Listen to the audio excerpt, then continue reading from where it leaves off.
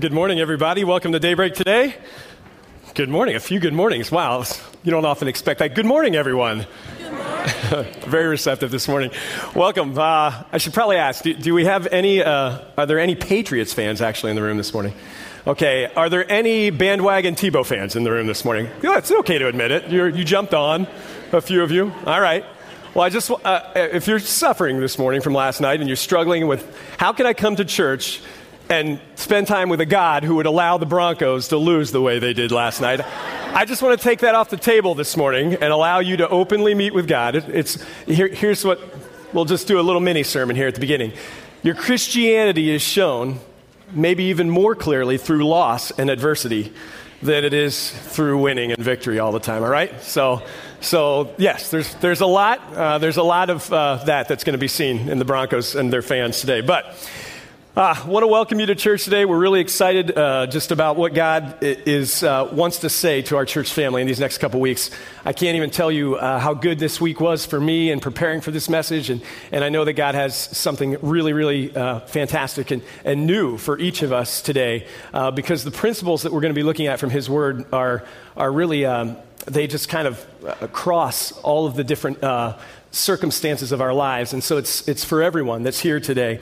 And the series that we're going to look at is entitled Vital Signs, 3 Characteristics of Life-Giving Connections for Us. And for those of you who have been attending Daybreak for a while, maybe you're familiar with our vision statement.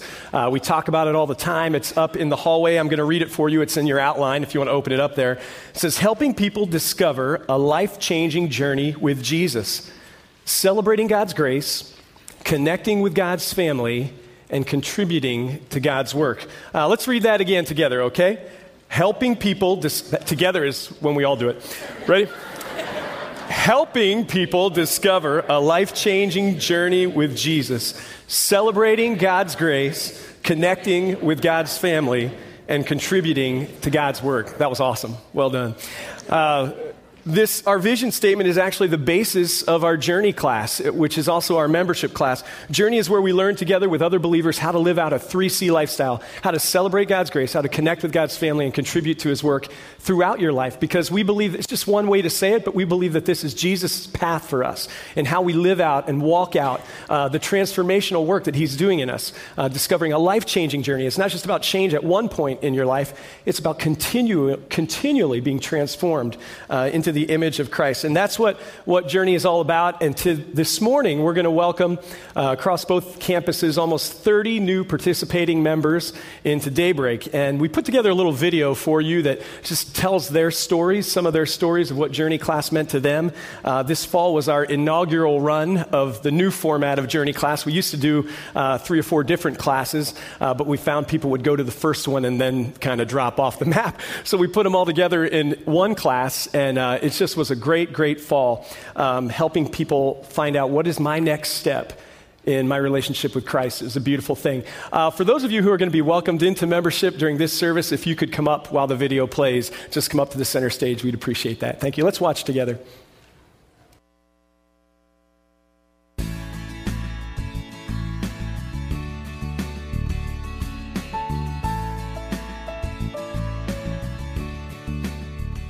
The Journey class is coming up again in just a few weeks. It's designed to be a class that helps you move from being an attender at Daybreak to being a participating member. But there's many other things that the Journey class can help you out with. Let's listen to these testimonies of some other people that have recently graduated from the Journey class, telling you what the Journey class has done for them. The Journey class helped me definitely develop a stronger journey with God every morning. I set my alarm and I wake up and read the Bible, and I had never really read the Word at all. I had, went to different schools and whatnot, but I never actually read it. So just having it on Sunday, having everything, come back, and then on Wednesday, it's just helped me get, deeper and deeper with my journey. That's still very, still in the beginning phases, but it's coming along. And like I said, every Sunday I get to work with little kids downstairs in the first grade, and it's just really nice. It's just like a good reaffirming just with my journey. The Journey class helped me reinforce some of the habits that I want to continue. For instance, reading my Bible, learning things that I already kind of knew, but discovering things that I didn't know about myself.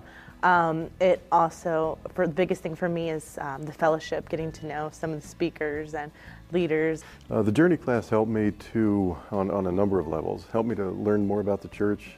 I just saw the amazing passion that all of the church leaders have. I got a chance to learn about the different ministries, which helped me to kind of sort out where I might want to land and maybe where I could contribute in some ways. But most of all, the Journey class, it gave me the courage to tell my story. The Journey class helped me in my journey beside God, helped me to determine what my gifts were. It helped me to kind of see where my strengths lie that God has given to me and where He wants me to use them in my church family. The Journey class helped me really finish forming my relationship with the Daybreak family. I already felt like part of the family from the very first time I walked through the doors here. I knew right away. Very quickly decided to recommit myself last Easter to Christ. Recommit because I don't think I really fully committed since I was a child, and I was able finally as an adult to fully commit and turn it over to Him. And the Journey class was my way of saying, yes, I really want to be a full member in Christ's family and in this family, and it helped me in that way. It also helped me connect with some of the folks that I already knew, and I got to know them a little bit better as well. So I feel more connected to the people in the family here at Daybreak. So why not take some time and register for the Journey class, participate in it for 9 weeks, and see if God's calling you to be part of this church family at Daybreak Church. We welcome you to come out and discover a life-changing journey with Jesus Christ, celebrate His grace, connect with His family, and contribute to His work.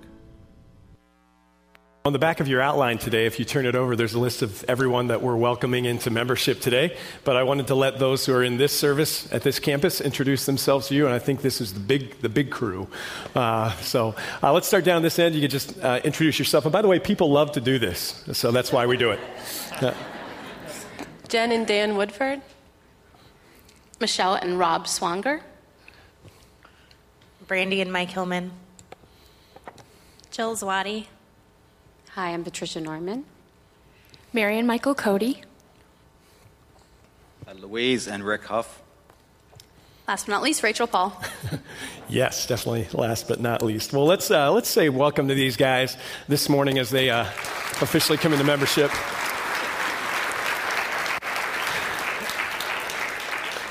And, we really believe that membership at Daybreak is, that's why we call it participating membership. It's not just a ceremony thing that we go through. We believe that when people come into membership, we make a commitment to them as the church family, that they're a new part of our family, and that we are going to do what the message is talking about today. We're going to invest in them. We're going to see that they have clear tracks to run on. We're going to take care of them when they go through rough times. They're a part of this spiritual family, but also they're making a commitment to you, and that they're making a commitment that they're going to use their gifts, they're going to serve, they're going to love Christ and love you as part of your spiritual family. So would you join me in prayer as we welcome them into membership today? Let's pray for them. Thank you, God, for the journey that you brought this group of people on. And Lord, I thank you that it was your love and your grace and your mercy that drew them to you, and that they've made a decision to follow you and to put their trust in you. And Lord, I also thank you that they pursued you and that they're a model to each of us about what it means to follow after Christ and to put Him first in your life. And Lord, I pray you give them strength as they work through this new commitment to our church family. I pray you give them discernment as to how you're calling them to celebrate your grace and connect with your family and contribute to your work through Daybreak Church. And I pray for the rest of us that we would, as we come in contact with them, that we would be a blessing and encouragement to them when we spur each other on towards, as your word says, towards love and good deeds as we follow you together. Bless them today, Lord. And I pray you would bless them as they participate to actively serve and love you through Daybreak Church. And it's in Jesus' name that we pray, and everyone said, amen, amen. Let's give these guys a hand again. Thank you, guys. Thanks. Yeah. Well, I want to invite you to take your outline out if you haven't done that already, and we're going to jump right into today's message. The goal of our vision statement that I read just a few minutes ago has always been about the same thing, and it's always been about changed lives. That's what our church has been about since the very beginning. And like I said, your life isn't changed just once by Christ. There's definitely a time when we have an opportunity to surrender our lives to God, and in that moment, we invite Him to forgive us and to lead us, and we give God permission. We surrender and we give God permission to do what we then do for the rest of our lives while we're here, and that's give God permission to continue to lead us, and we continue to surrender new things to God every day. So it's always been about changed lives at Daybreak. And when it comes to us growing and changing in our relationship with Christ, I don't think there is any richer blessing or any richer gift from God than the gift of spiritual family and the gift of relationship with other believers, because it's life-giving to your faith. Without it, God never intended for us to walk alone. And you know, there are a whole lot of things that we can do on our own in life, and sometimes I think we get pretty good at doing too many things by ourselves. We think, well, I'm self-sufficient enough, I'll just cover this, I'll take care of it, and we miss the blessing of being in relationship. And especially on our journey with Jesus, if we want to get the most out of it, if we really want to experience a relationship with God the way He intended us to experience it, we need to be in relationship with other people. We can't do it alone. And I want you to watch this video with me about something that was never intended for us to do alone. Let's watch. There are some things in life you can't do alone, like have a party, wrestle, have a sack race. Step aside, fools, I got this. Okay, I have it. Yeah. Play Marco Polo. Marco! Fish out of water. Ride a teeter-totter. Oh. Get engaged.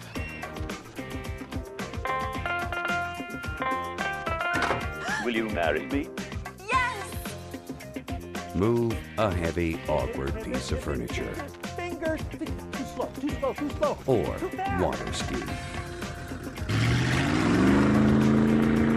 Some things should not be attempted without the help of others. Your spiritual journey is one of them. When it comes to that, we're definitely better together.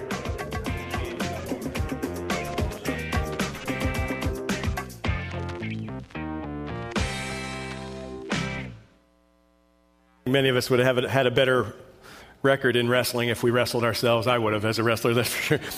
All right, so if connecting with other believers is so important to us, what does it look like really? I mean, it's one thing for us to talk about connecting with God's family even as a part of our vision statement at Daybreak, but what does it really look like? Because sometimes I think we have pictures in our mind of what some things mean or what traditionally maybe they've meant to us, and maybe traditionally the experiences that we've had aren't really something that we get very excited about.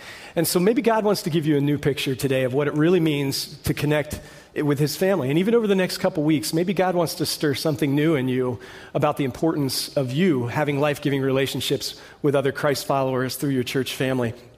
So the first vital sign that can be found is in the middle of the quote on the left side of your outline there. It's right underneath the vision statement. I'm going to read it for you. It says this: your progress on the life-changing journey with Jesus hinges on how intentional you are in your relationships with other believers. Now, I want you to circle the word intentional. Will you do that? That's the big idea of our message today. I'm going to read it again. Your progress on the life-changing journey with Jesus hinges on how intentional you are in your relationships with other believers. Intentionality is our big idea, and the first vital sign of life-giving connection with God's family is that. So if you want to follow along in your outline today, here comes your first blank, all right? Being intentional in your relationships means entering into, number one, selective relationships. Entering into selective relationships. Now, when I say selective, I'm not talking about being cliquey, or I'm not talking about us being standoffish. That's not what I'm referring to at all. I've heard it said before. Actually, my youth pastor said it to me often when I was a kid. He said, be friendly to everyone, but be friends with a few. Be friendly to everyone, but choose wisely the people that you're going to walk with and spend the majority of your time in life with. Choose wisely those people. Be friendly to everyone, but be friends with a few.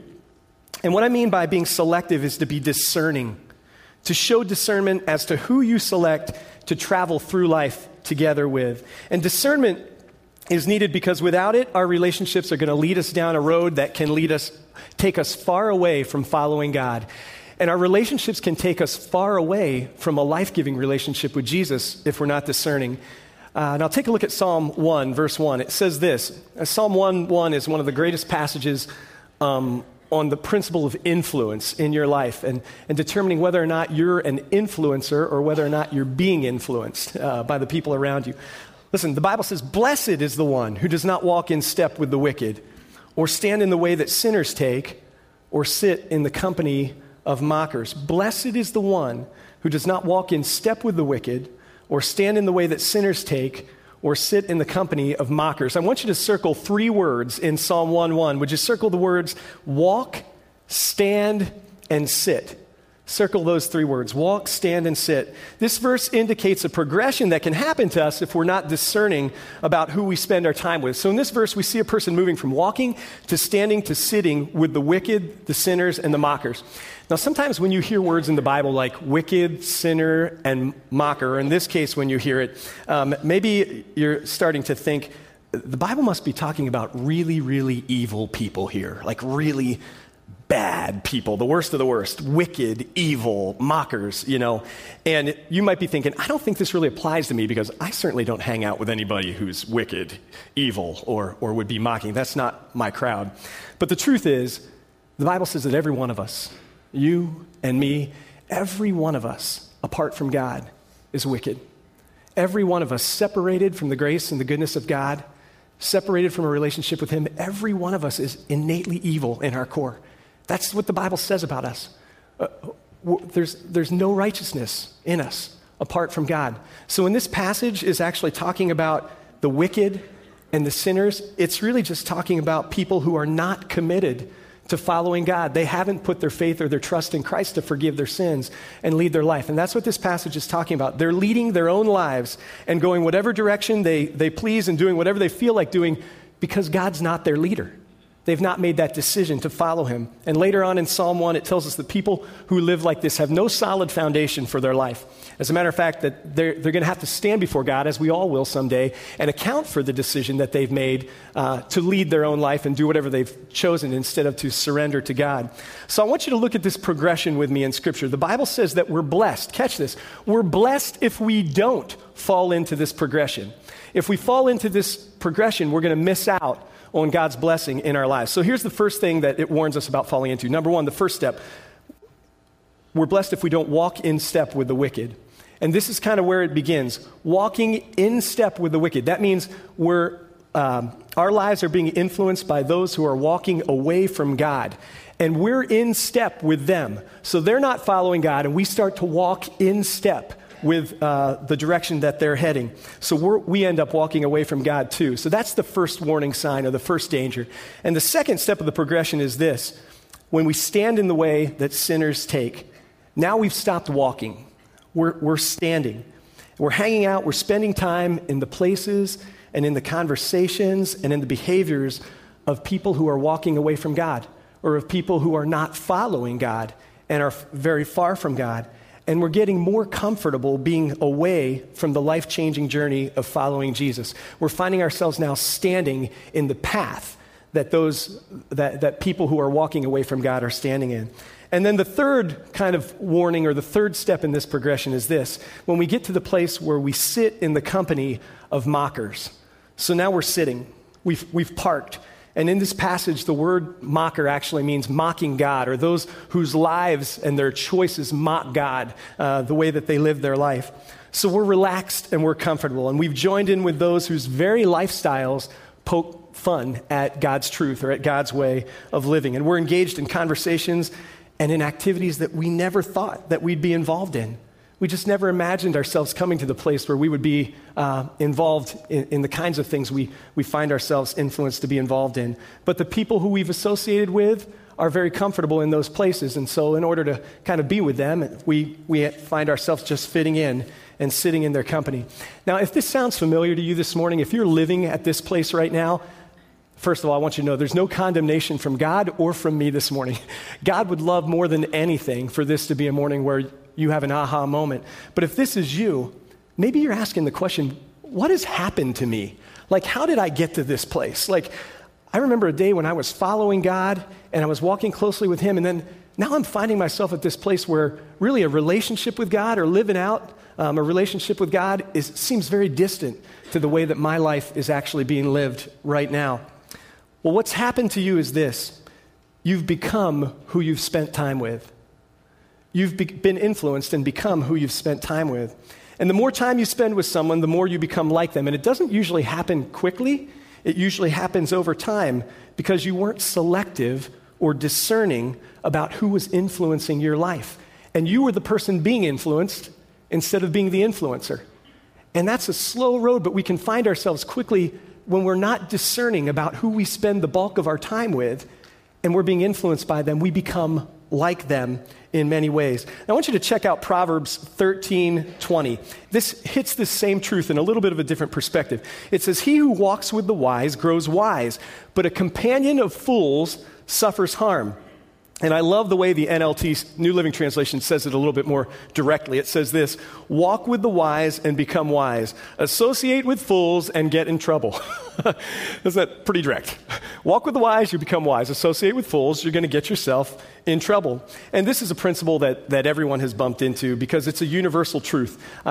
Even people who don't follow God would agree that it's true that who you spend time with shapes you and forms you maybe more than you even realize. So let's break this next verse down from Proverbs 13, phrase by phrase, so we can understand it a little bit more. He who walks with. Well, like we just talked about in Psalm 1, I think of walking with someone kind of meaning you do life with these people. You hang out with them. You spend a significant amount of time with these people. It says, he who walks with the wise. Now, I came up with a definition of wise from a number of different sources and put it together for our purposes this morning. So you might want to write this down. A wise person equals someone who sees life as it really is and makes decisions based on truth or God's truth. Someone who sees life as it really is and makes their decisions based on God's truth. That's a definition of wisdom or a wise person. The wise person doesn't make decisions based on what they hope for or what they wish or their fantasies. A wise person doesn't make decisions based on pop culture or what they just heard on Dr. Phil. There might be wisdom there, but a wise person doesn't base all of their decisions on just pop culture or the whims that they may be caught up in that moment. They make decisions based on God's word and what he has revealed to them or what he has told them, what is proven to be truth. Because what do we know about truth? God's truth is in a person. It's in the person of Jesus. The Bible says that Jesus is the way and the truth and the life. And that if we're following with Jesus, we're following the truth. We're obeying the truth. Our truth is tied to who he is. And we're going to find our truth in being a follower of Christ. That's what it means to be a Christian or a Christ follower, is you're following the truth. And you can trust God to be able to be the firm foundation which you base your life upon. So he who walks with the wise grows wise. And this is really our desire, isn't it? I mean, there's not a person in this room who would say, I aspire to foolishness. That is a life goal of mine. I don't think anybody would make a New Year's resolution like that. Like, this year, I hope to make more foolish decisions than I ever have before. No one would say that. We want to be wise. Why do we want to make wise decisions? Because we want to understand life better. We want to live life more meaningfully. Truth be told, we want to make wise decisions so that we can love God better and so that we can love the people around us in a more meaningful way. We want to become wise so we can be a blessing to the people who are around us. It's an opportunity for us to bless others. So he who walks with the wise grows wise, but a companion of fools. Now, fool is a pretty strong word, isn't it? We all have, I think, different definitions of it. And whenever I hear someone call someone a fool, the first thing I think of is B.A. Baracus from the A-Team, okay? Mr. T, anybody remember? B.A. Baracus? All right. The A-Team was a great show. I'm going to get to the full thing in a second. The A-Team was a great show for a lot of different reasons. If you're a child of the 80s, in some fashion, you probably watched the A-Team. But I loved how they tried to be nonviolent, and yet it was like they were constantly blowing things up, like a car would flip and roll over and catch on fire. They'd go to another scene, then they'd come right back and show you the guys crawling out of the burning car, like brushing themselves off. Nobody ever got injured on the A-Team. It was fantastic. So I don't know, if you go back and watch the reruns, you'll see that. There was no one died. Guns were shot all the time, things were blown up, but nobody ever died. B.A. Baracus was a very violent guy on the A-Team, and he had a favorite line. Does anybody remember it? I pity the fool. I pity the fool. He said it all the time. Everybody was a fool to B.A. Everybody was a fool. And I think B.A. stood for bad attitude. But everybody was a fool on that show. But he had it right. And in some ways, he would join in with the writer of Proverbs, because what the writer of Proverbs is actually saying is, I pity those who choose a foolish lifestyle. I pity those. I pity the fool. So when I think of the word fool, I don't think of it in a condemning sense as much as I do, I believe what Scripture reflects, and that's that you're choosing a road that's going to lead to destruction. Like I have these feelings for you because you're choosing this road that is going to destroy you. And here's the definition of a fool. You might want to write this one down. A foolish person, or a fool, equals a person who knows the difference between right and wrong, but doesn't care about the consequences. A person who knows the difference between right and wrong, but doesn't care about the consequences of them choosing poorly. Let me give you a few examples of this. And I said this first one in the first service, and it applied directly to a guy in the front row, and his whole family punched him, and they all started laughing. Someone with diabetes eating a 4-scoop ice cream sundae, they know that it may cause shock to their system, but they eat it anyway. Now, he did tell me his was only 2 scoops, so that wasn't as bad. But they were all giving him a hard time last night because they went out and he had an ice cream sundae. A second example is this. How about someone who cheats on a test, even though they know that if they get caught, they're going to get a 0 grade for the whole class, but they choose to do it anyway in spite of the consequences? Here's one that might hit home a little bit more. Someone who is intentionally pursuing a relationship that they know is going to lead them away from following God, and yet they do it anyway. Intentionally pursuing a relationship that they know will pull them away from God, and yet they stay in the heart of that relationship. Fools are people who hear things like, you know that's going to hurt you, or you know what's going to happen if you do that, and yet their response with their actions is, yeah, but so what? So what? That's what I want to do. So what's next in this passage? It says, a companion of fools, or someone who spends time with fools, suffers harm. Now, if you're doing life with fools, and pretty much all of you have we can take the pressure off here this morning by saying we've all been the fool at times. But if you're doing life, or you're going through life and you have a friend right now who is living out being a fool, when you're in close proximity with a fool and their life blows up, guess what happens? You get hit with the shrapnel from the explosion. You do. Not because what they did was your fault, but simply from being close to them and doing life with them, part of the consequences that they pay impact you as well. So when you're in a business or you're in a company led by fools, then the bad decisions that they make impact you. Look at companies like Enron. A few foolish people make decisions, and a lot of people get hit with the shrapnel. When you're in a marriage with someone that the Bible would call a fool, there are many times when you get hurt or you suffer harm, not because of your decisions, but because of their decisions. And again, this is just one of those universal principles. Your friends, or the people who you walk with, determine the direction and quality of your life, where your life will go, and what it will be like. And again, I'm not telling you this morning to not befriend people who need friends who are making bad choices. I'm just telling you, the Bible warns us to be very, very careful about who are the people who influence us. Who are the people who stay closest to us? Who are the people who we might be changing and becoming like, and not even being aware of it because of their close proximity to us? Remember the way the New Living Translation put it? Proverbs 13, it says, associate with fools and get in trouble. Now, I want you to think about a time. I want everybody to think about a time in life in the past that you have regrets about. It may have been a period of a couple weeks, it may have been a period of a couple months, it may have been a period of a few years in your life. But I want you to think about a period in your life that you can remember that you have regret when you think about that time, think about what you were doing that you regret doing. Think about who you were doing it with in that season of your life. Now, most likely, you were with a friend or someone who at the time you considered to be a friend. And it wasn't your choices alone that influenced you to go down that road or be in that period of your life that you were in. And because either you or your friend wasn't wise, you knew the difference between right and wrong, what would be beneficial to you, what could cause you harm, and you chose poorly anyway.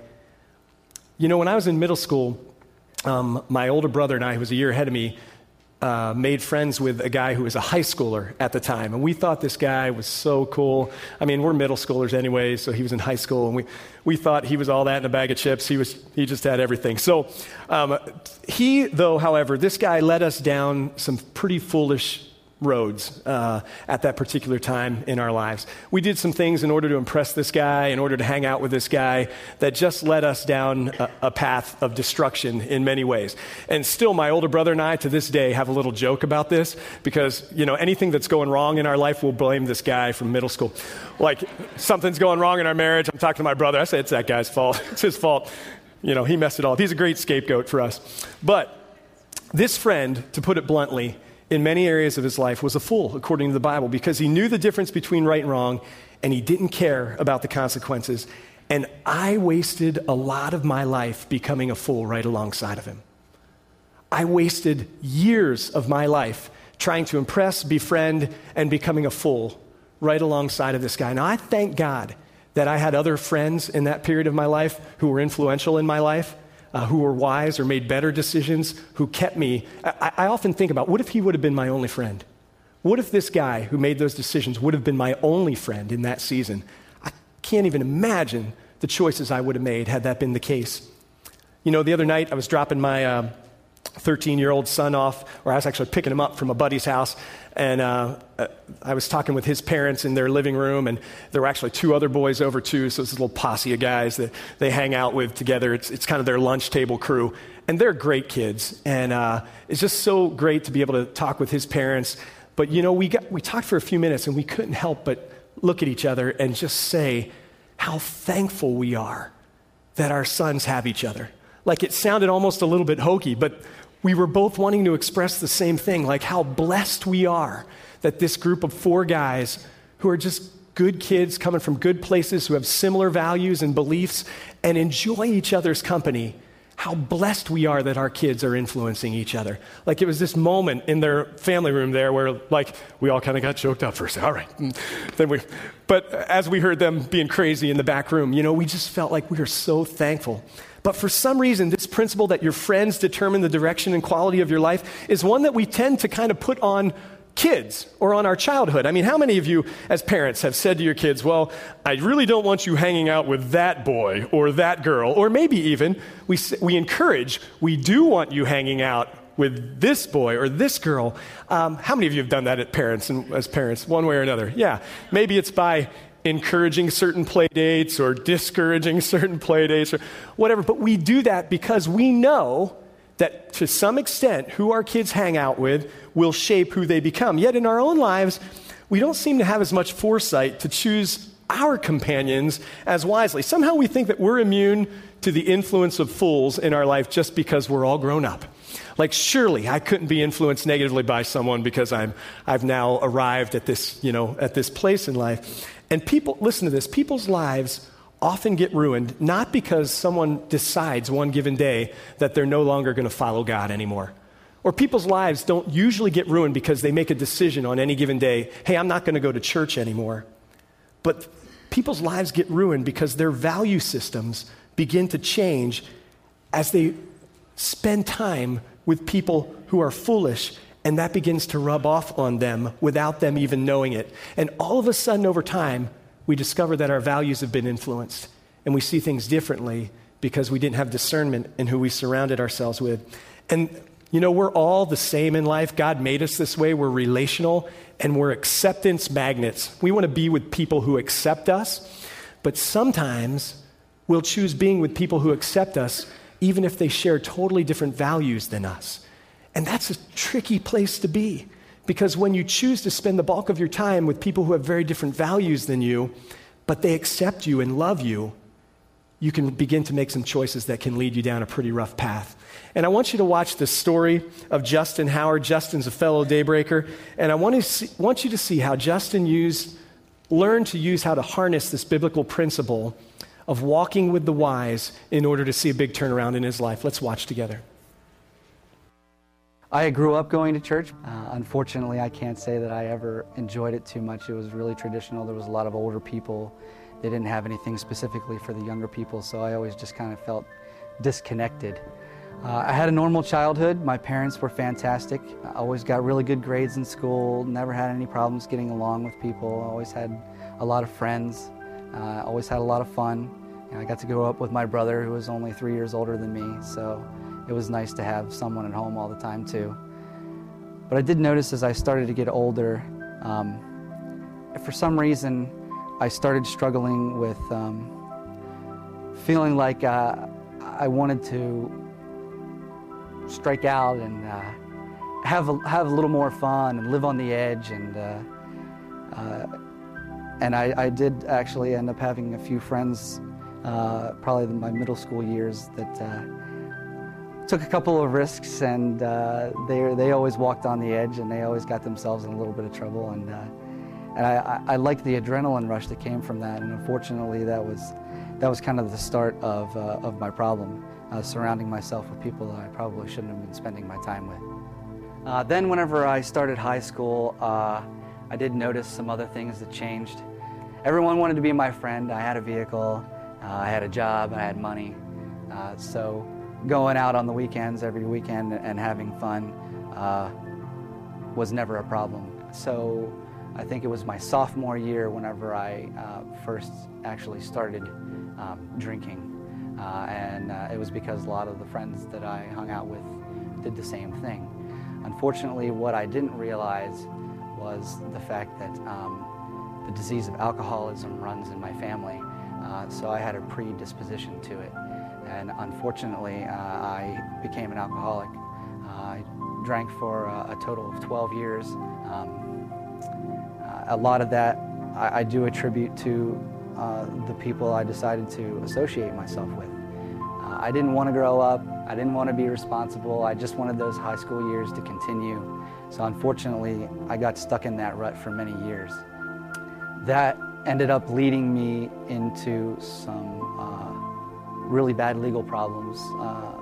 So over the span of about 7.5, 8 years, I had accumulated 3 DUIs. And that third DUI was what happened. It was 2010, December 19th. It was just a few days before I started attending Daybreak.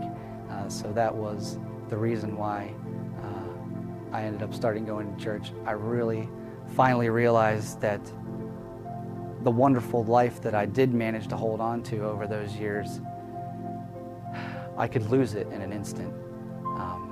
And I wasn't willing to do that. And I was finally able to draw the line and say, you know, you have a problem. You need to learn about it. You need to take steps. You need to welcome God back into your life. Because during those years, I had stopped attending church. I was working all the time so I could make the money to go out all the time. And unfortunately, that became my priority. Once I realized how big of a problem it was, and that it was something that I couldn't fix by myself, that I needed the help, I made a very difficult, but what I think to be a wise decision. I got myself into an extensive treatment program that would keep me out of prison. Once I got myself into the program, I was able to join AA, which I had promised myself I would never do. But it turned out to be one of the best things that I had ever done, outside of looking for a spiritual solution. I immediately severed all the contacts that I had, all the people and the places and the things that were causing the trouble in my life, and was able to uphold that from the knowledge that I received from my brothers within AA, who are fantastic people that I associate myself with now. It's nice to have those connections. And once I really realized that a big root of the problem was the people I decided to associate myself with, once that was alleviated, it made it a lot easier. And then being able to develop the extremely strong connections that can be developed by joining a small group at Daybreak, everything just felt like it fell into place.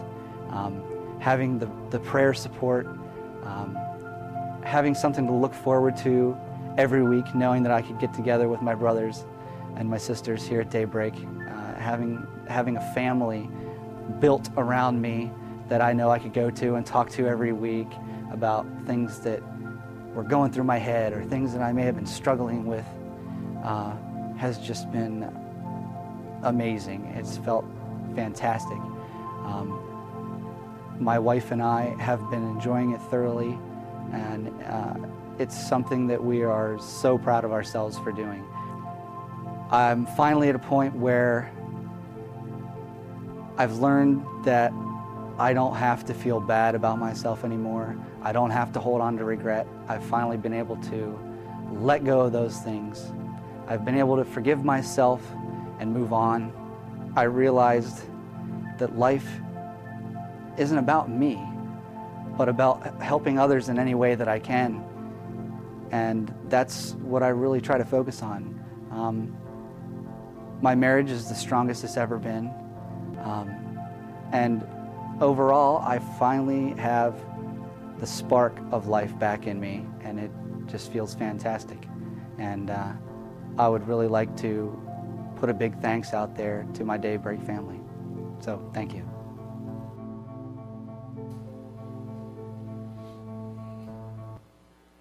Mm-hmm.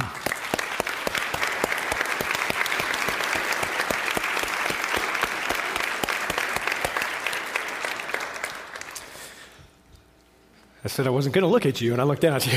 Thanks for sharing your story, Justin. We all celebrate the good choices that you're making right now. In Justin's relationships, he's becoming who he's spending time with. He's becoming who he's spending time with. And he's spending time with Jesus, and he's spending time with his spiritual family, and God's doing a great work. Well, this leads us to point 2. Being intentional in your relationships means first entering into selective relationships, and then secondly, entering into structured relationships. Structured relationships. And I want to go back to revisit Psalm 1. Remember verse 1 said, "Blessed is the one who doesn't walk in step with the wicked or stand in the way that sinners take or sit in the company of mockers." And then it goes on to say, "But whose delight is in the law of the Lord, and who meditates on his law day and night. That person is like a tree planted by streams of water, which yields its fruit in season, and whose leaf does not wither. Whatever they do prospers." Now, I want you to combine the wisdom from Psalm 1 and what we learned from Proverbs 13. And in essence, it says here that the fool is one who walks with the wicked, who stands where the sinners stand, and who sits in the seat of the mockers. The fool is being influenced by all of those things. Then it contrasts the fool by showing us that the wise are those who delight in God's word, those who meditate on it, they think about it, and they're led by it both day and night. So it says that those people, the wise, are like trees that are planted by streams of water. And because they're well watered, what happens? Well, they produce fruit, and they stay healthy, and they find success, and they prosper in God's kingdom, and they're blessed. So many times, as we're thinking about an area of our lives that maybe we'd like to grow in, or maybe there's a habit that we'd like to stop that's hurting us, or maybe there's a habit that we need to start that we believe would be helpful to us. So much of the time we try to do it alone. We try to do it on our own, and we don't even think about the impact, how much more helpful it would be if we tried to do it in fellowship with other Christ followers. So when we try to do it alone, we're not like the tree planted by water. We're not putting ourselves in a position where we're receiving what we need to really be healthy and to have the resources that we need to grow and to stay healthy. Instead, we're like a tree kind of planted away from water, maybe in a desert area somewhere. We're not putting ourselves in the proximity of the things or the resources or the people that we need in order to help us grow.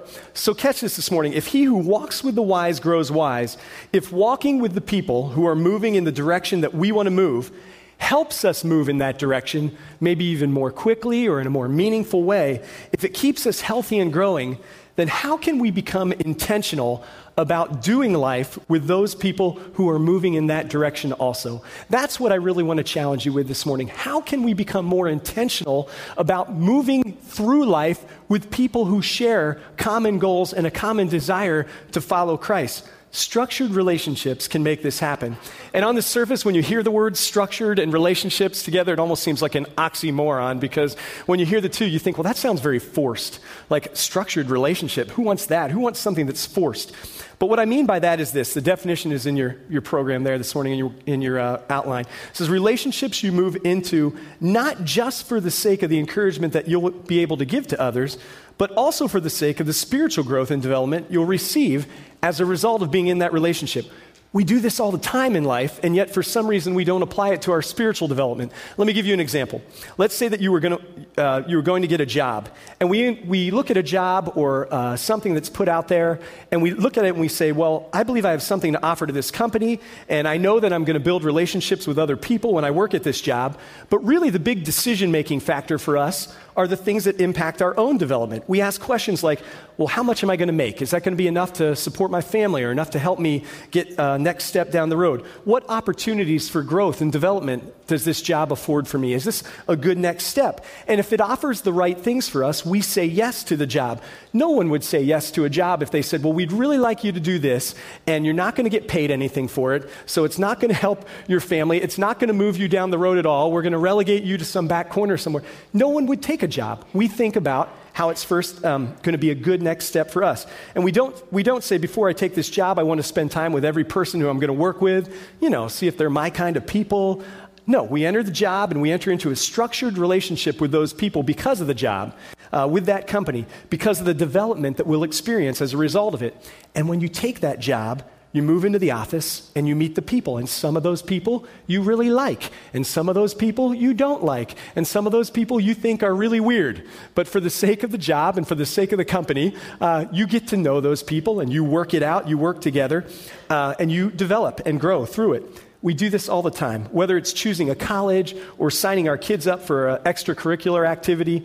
We're not only focused on what we'll bring to the table, but we're also focused on how it's going to help us or our kids grow and develop and achieve their goals as well. Now translate this. Think about your spiritual life for a minute. Your spiritual development, a part of it, a large part of it, hinges on your willingness to enter into structured relationships. We just saw people do it into membership.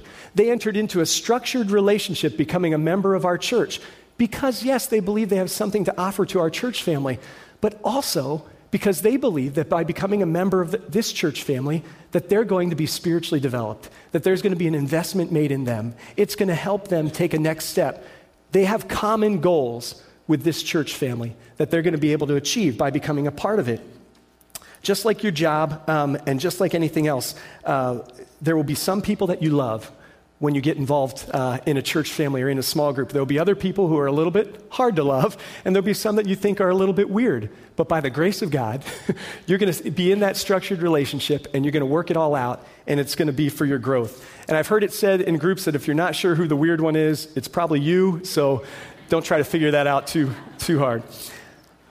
Structured relationships create this culture for God to work in our hearts and in our lives, for change to happen. They create a culture for spiritual development. And in structured relationships, you meet regularly. You meet regularly because you have a common goal and a common purpose and a common vision. Very rarely will you see people who have made serious strides in their spiritual development and on their journey with Jesus do that without having some kind of structured relationship, because we just don't grow in a vacuum. It just doesn't happen. I want you to think about a time in your life that you had spiritual growth in leaps and bounds. It was just a great spiritual advancement time for you in your relationship with God. I bet that over 90% of the time that happened in your life in some form of community, either with someone discipling you or in a small group or in a church family or in some kind of environment where there were other people who were pouring into that growth and that development of yours. Sure, it's very important for you to learn how to spend time with God on your own. But I want you to catch this morning. We grow the Bible confirms it over and over again. We grow in some of the largest ways in the context of when we do life together. This was a part of God's big plan from the very beginning for each of us, for us to grow, and as we grow with others who are attempting to emulate and follow Christ. Now, at Daybreak, one of the biggest ways that we do this is through small groups. Small groups are our purposeful, structured relationships for you to be able to take your next steps in growth, for you to walk with the wise, and for you to encourage each other. And we've got so many different kinds of groups at Daybreak because we know there are all kinds of different people with all kinds of different needs. And I want to strongly encourage you this morning, why not consider getting in a group this January? Why not consider, there's all kinds of new groups. You can look at that folder and decide, is this my time to enter into some structured relationships? Carmen referenced that big brochure that you got, that little booklet you got when you came in this morning.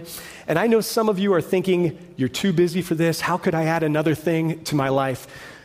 But I want to encourage you, I'm not making this up this morning. Did you know that the whole New Testament centers around God's word instructing us to do life together? It points to Christ followers who are living in community with each other, connecting with each other, and because of it, growing in their love for God and in their love for each other.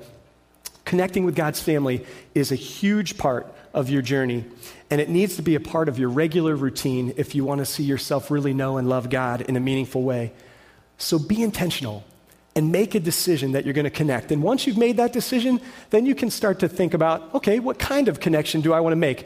Let me give you just a short list of some of the connections you can make in Daybreak in the next couple of weeks as we get started. If you're going through a tough separation or a divorce, we have a divorce care group. If you're going through grief from losing a loved one, there's Grief Share. If you need to become a better manager of the money that God's entrusted to you, we have Financial Peace University. If you need a boost in the early stages of your spiritual journey, maybe you just crossed the line of faith, we have a Starting Point group. If you're a guy looking for what it really means to live for God as a man or as a husband or as a father, we have Men's Fraternity. If you're a woman who's looking for a Bible study and fellowship and support in your life as a friend or a wife or a mother, there's women's groups. If you're someone looking for a group of people to develop relationships with and study God's word, maybe over a longer period of time, we have home groups. If you're trying to gain a deeper understanding about following Christ and you want to know what it means to be a part of our church family, there's the Journey class. And then we even have more specialized groups like True Reflections, which is a group of women who are struggling with eating disorders, or Peacekeepers. It's a group for law enforcement officers who just need to journey with some other guys who are in their same line of work and find out what God requires of them in their unique place of employment.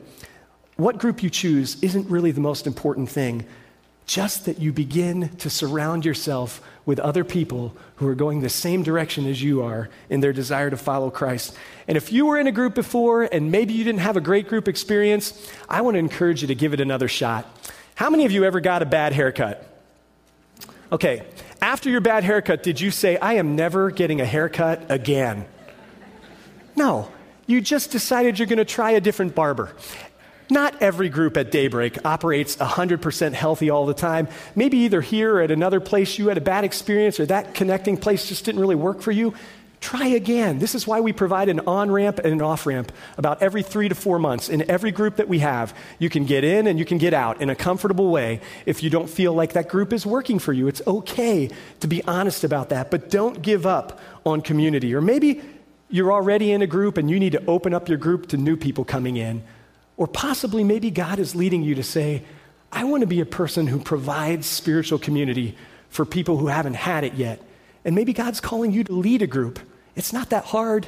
We'll equip you to do it.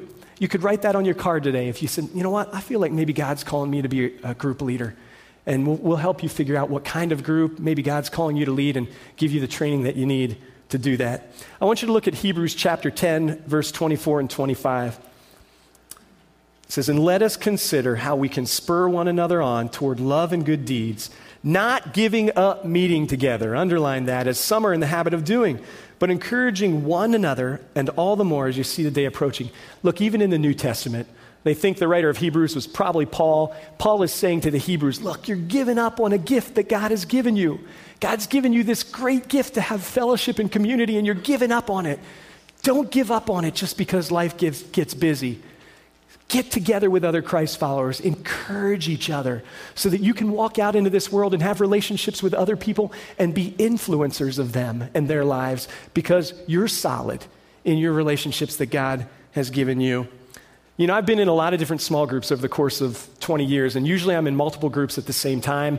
It's just been a great gift to be a part of so many different kinds of groups. I've been in home groups, men's groups, neighborhood groups, accountability groups, and every one of them has meant something different to me in a meaningful way. And different seasons of your life, sometimes you need a different experience. I know the power of life-giving community in my life. This fall, I decided to not be in a men's group in in men's fraternity. I decided not to be in men's fraternity because of my schedule and some other things. And I got about 2 months into the fall, and I realized that there was a void in my life because I was not connecting with other men and who were encouraging me to be the dad that God had called me to be the husband that God had called me to be the man and be the leader that God had called me to be. So I'm not joking about this. A couple months into the fall, I found another friend who was feeling the same way. They had stepped out of men's groups too, and we got together. We pulled a couple guys together who also want to really follow God and that's priority for them. And we've just been meeting for a couple months now, but I got to tell you the life that has been poured back into me and the challenge and the encouragement I have because I'm walking alongside a few brothers who have common goals with me, a few brothers who are also seeking God and the same things that I am seeking in life. So this is the question I want to ask you this morning. Who will you walk with to become who you want to become? Who will you walk with this month, this spring, to become who you want to become? Would you bow your heads with me?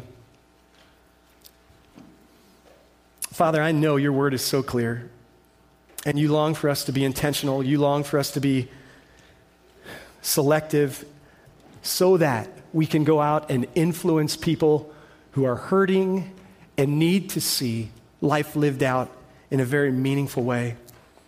Father God, I want to thank you for all the life-giving connections that so many of us already experience here at Daybreak. I thank you for those testimonies from the Journey class. I thank you for Justin and his life and his story and how he's worked hard to find intentional relationships here. Life would be so empty and so boring if we didn't have the relationships that you've given us. And I pray for all of us, God, that you'd help us evaluate the relationships that we're in and to not just coast relationally and be influenced by people who are walking away from you, but help us to be intentional about the types of people that are closest to us, that we're doing life with in the most meaningful way. And God, I pray you'd also help us to each find those structured relationships so that we can be part of the development that you want to do in and through us. God, would you give us a welcoming spirit of hospitality to those who are coming new into the groups that we're in. And most of all, I just pray, God, that you would change us and that you would make us more like your son, Jesus, as we engage in life-giving relationships with your family. And we love you, Lord, and it's in Jesus' mighty, strong name that we pray. Amen.